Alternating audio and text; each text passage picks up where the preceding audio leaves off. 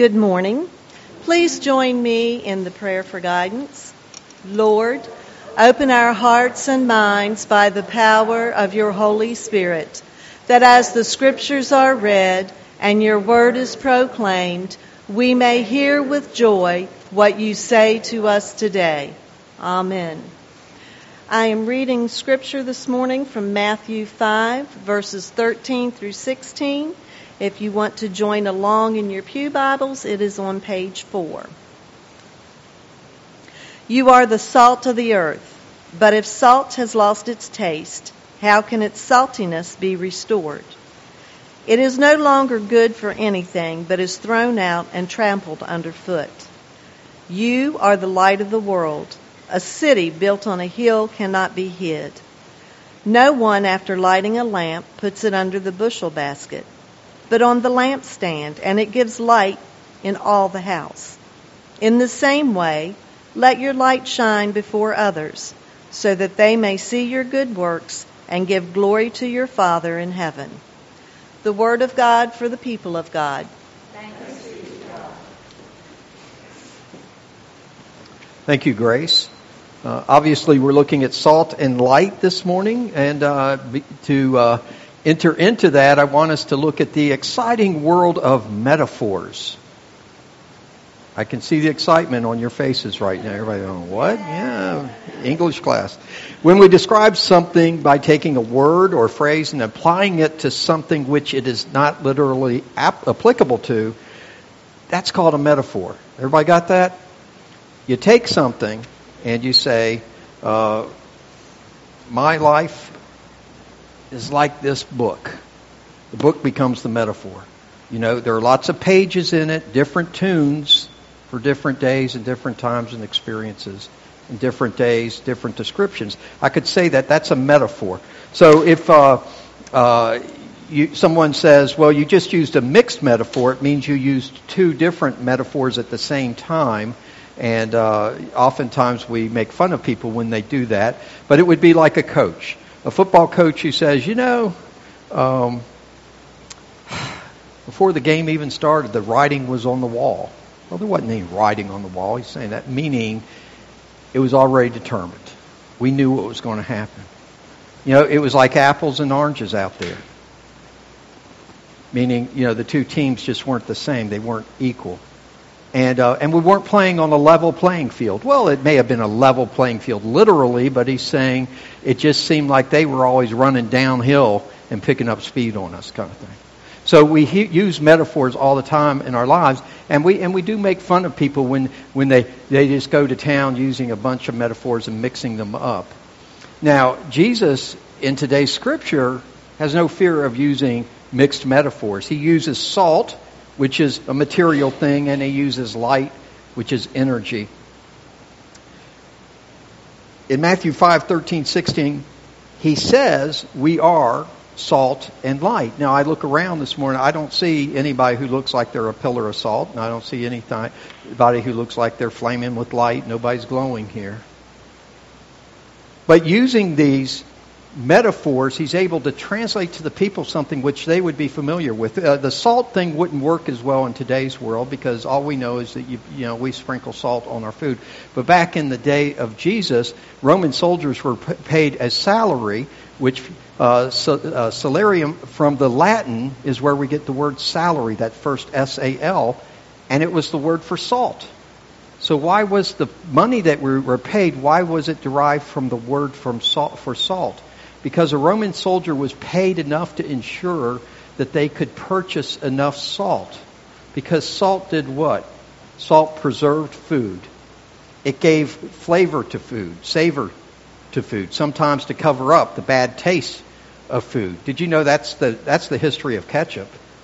Ketchup was just meats and things were so bad back in the 1800s in this country, people were making ketchup just to pour it onto the meat so they didn't have to taste the bad meat. And all too. So salt had value for the flavor, but also the preservative properties that it had. Also, if you salted a town, it meant once a town was wiped out by an army, sometimes to punish the people even more, the survivors, they would spread salt all over it so that the ground could not grow anything anymore. Or if salt went bad, they might go out and pour it onto the roads so that the weeds and the grass wouldn't grow up in the roadways to keep them clear. We sometimes put salt out here. We used to. They call it literally salt. We still say we salt the roads, but we're putting down some chemicals and all. The same idea is when we salt the roads in the winter, is so the ice will melt and all too. So salt has a lot of things to make it valuable, but when it comes to us, when Jesus says, you are the salt of the world, what is he referring to? And he's saying that the message that we are bringing to the world comes from God and is unique. It has to come from God. It can't come from within ourselves. Our bodies do not generate salt. We take salt in. Salt, we couldn't survive without salt. It allows our blood system to function normally. It allows us to retain water. And so all living life requires salt. But the salt that we are is the salt of the gospel.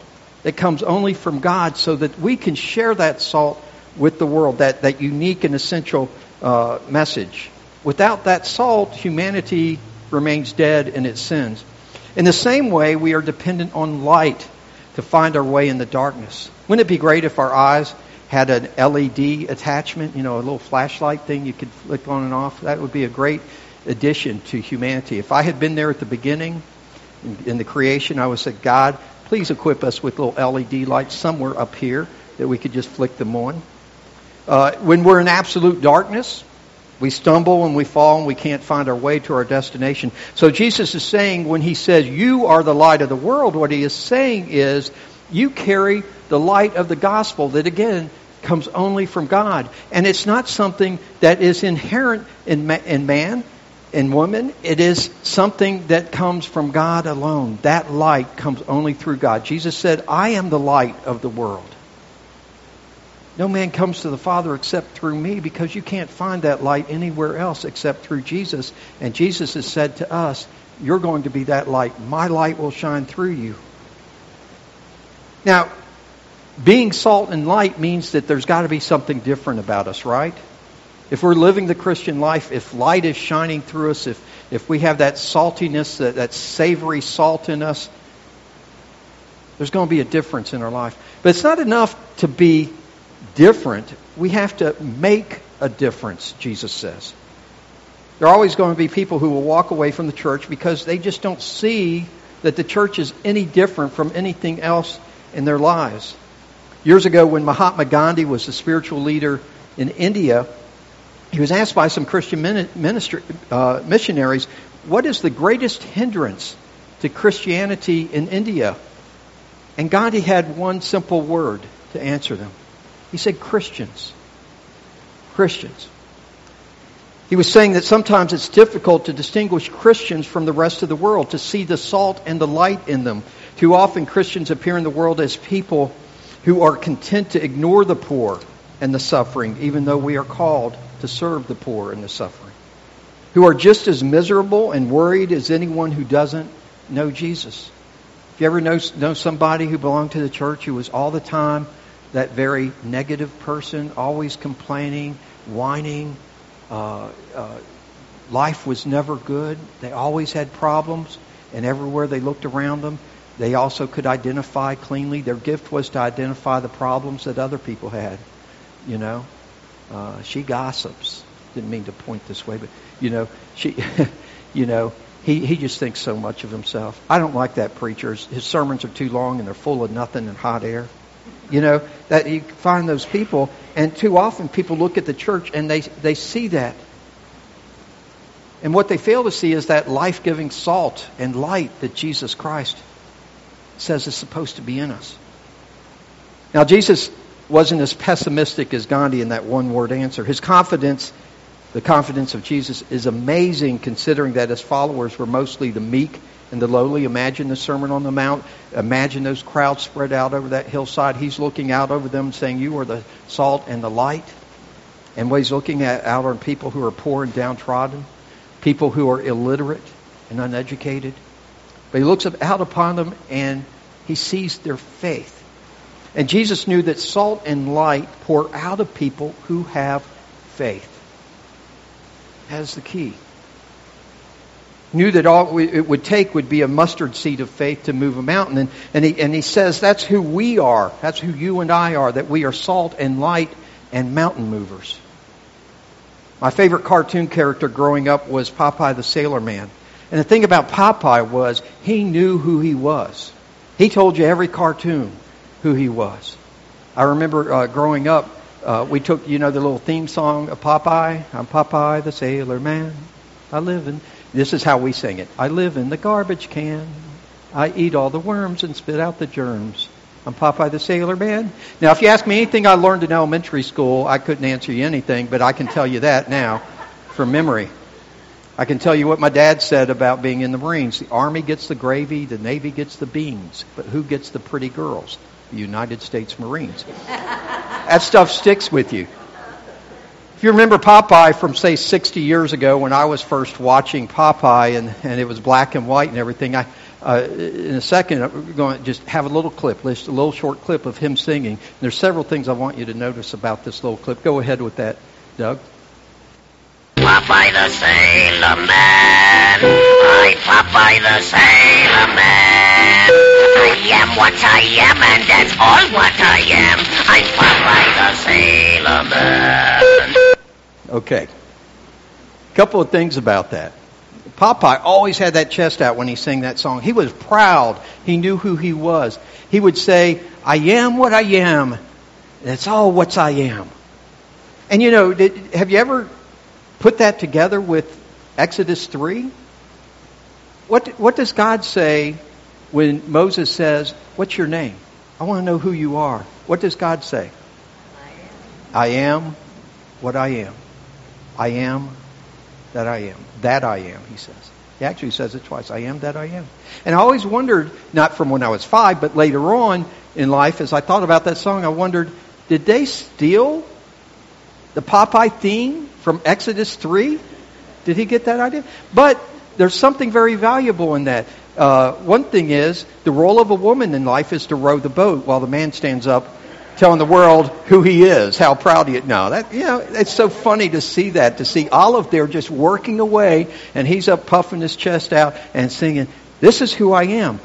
But it's important for us in life to know who we are, to know that God has made us to be somebody, and who we are, Jesus says, we are salt and we are light. Jesus has put us on this earth, God has put us on this earth, not to blend in, but to stand out and to save it. We are here for the sake of the world, just as Jesus said he came to seek and to save the lost in this world. We are salt and we are light, with maybe a little spinach thrown in. In my first appointment as a pastor, the bishop thought so much of my abilities that he gave me not one church, not 2, but 3 churches. I thought, well, he must have a lot of confidence in me that I can handle 3 churches. Then later on you find out I was very naive about the United Methodist Church. I was fairly new to it. I didn't know how things worked. Later on I found out, no, the less experience you have and the less confidence he has in you, the more churches he's going to give you, especially little churches that are struggling just to survive. I remember at one of those churches back in around the year 2000, after I'd been there a couple of years, I had a lay leader who seemed totally disinterested in that church ever growing. Everything that was proposed that would help the church grow. For instance, why don't we have worship every week instead of every other week? There are people out there, if they belong to the church, they would like to have the opportunity to worship every week. But no, we can't do that. Why don't we reconnect the plumbing in the kitchen so we could actually have some meals in the fellowship hall? No. My wife and I were opposed to the building of that fellowship hall 50 years ago. And as long as I'm lay leader, it's not going to be used. Why don't we sponsor a Cub Scout pack? And I couldn't figure out why he was so angry about a Cub Scout pack. I believed in scouting. And when the Cub Scout pack started meeting there, and we had Scout Sunday, and the Cub Scouts showed up, there were African American kids in the Cub Scout pack. And I realized this is why he didn't want that. He was very upset. So finally I asked him after a couple of years, I said, tell me, why does the church exist? For you. what is the mission of this church? What is the purpose? Why do you want to see this church here? Because he had no interest in any visitor ever darkening the doors of that church. And he said, all I want is for this church to be around the day I die, for my funeral, and for my burial in the church cemetery. That's all he cared, that the church survived long enough for his burial. What a mission statement for a church. You imagine if we had in our bulletins and up on a sign it said, our mission is to bury all our members. Some pastors would like to do that en masse one time, but what if that was it? A self-centered, a self-serving church is not salt and light to the world. A church focused on death and not life is not salt and life to the world. A church that is thrown in the towel and given up on bringing neighbors to Christ is not salt and light to the world. A church that is too hung up on its fears and prejudices and traditions to share the gospel is not salt and light to the world. Until we love the world as God loves the world, we will not be salt and light. Salt that stays in the shaker is useless. Eventually it loses its savor, its power. Just as salt needs to come in contact with your food to make a difference, we have to make contact with the outside world in order for the gospel to make a difference in other people's lives. We need to know, to know and to love the people God has placed around us, our neighbors, our classmates, our cousins, our co-workers. We need to love our corner of the world enough to change it, renew it, nurture it, and serve it. I was visiting with someone yesterday, and their son-in-law happened to be there, and I had never met him, and so we talked for a minute, and almost right away he said, people are terrible. People in this world today are just pitiful. And he went on and ragged down on the people and everything.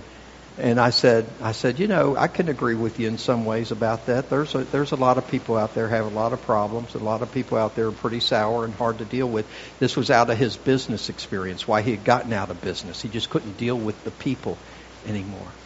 But the wonderful thing is that God has given us a way to see the world, that we can see the world in a very different way. We can come along and there's this terrible person. And God says, sprinkle a little salt in there. Shine a little light in there. Maybe it'll make a difference. Maybe once you start to share this person who is so soured on the world, named Neil, he could find salvation. He could find a way out of that trap, that pit that he's in.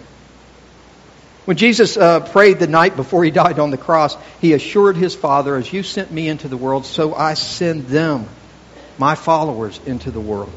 Jesus was saying, you sent me into the world for a specific purpose. It was to seek and save the lost. And I am sending my followers out into the world with that same purpose. Yes, they may be a fumbling, stumbling, ragtag band of followers. But I will shake the salt shaker and switch on the light so that the world will know the truth through them. You may say you've tried to change others, but no one has ever listened. You may say you've given up on sharing the gospel because nobody seemed to care. About 800 years ago, an unknown monk reflected on his own frustrating efforts to change the world and those around him.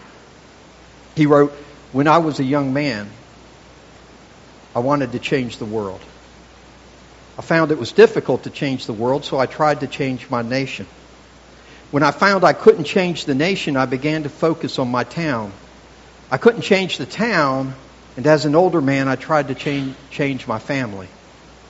Now, as a very old man, I realize the only thing I can change is myself. And suddenly I realized that if long ago I had changed myself, I could have made an impact on my family, and my family could have made an impact on our town, and their impact could have changed the nation, and I indeed could have changed the world. Folks, Jesus is talking to you this morning. Forget about trying to change your family and all those terrible people out there, or your community, or the world. First, ask Jesus to change you into life-giving salt and light. On this first Sunday of Lent, as we come to the Lord's table, we repent of those times when our salt remains in the shaker and when our light remains under the bushel basket. We come committing ourselves to spending time with Christ, allowing Him to melt our hearts, to mold and make us into life-giving salt and light. As Paul tells us in Philippians 3:10, may we long to know Jesus more, and in knowing Him become more and more like Him. Did you know that the light on the planet Pluto is as bright as the light on the earth at twilight?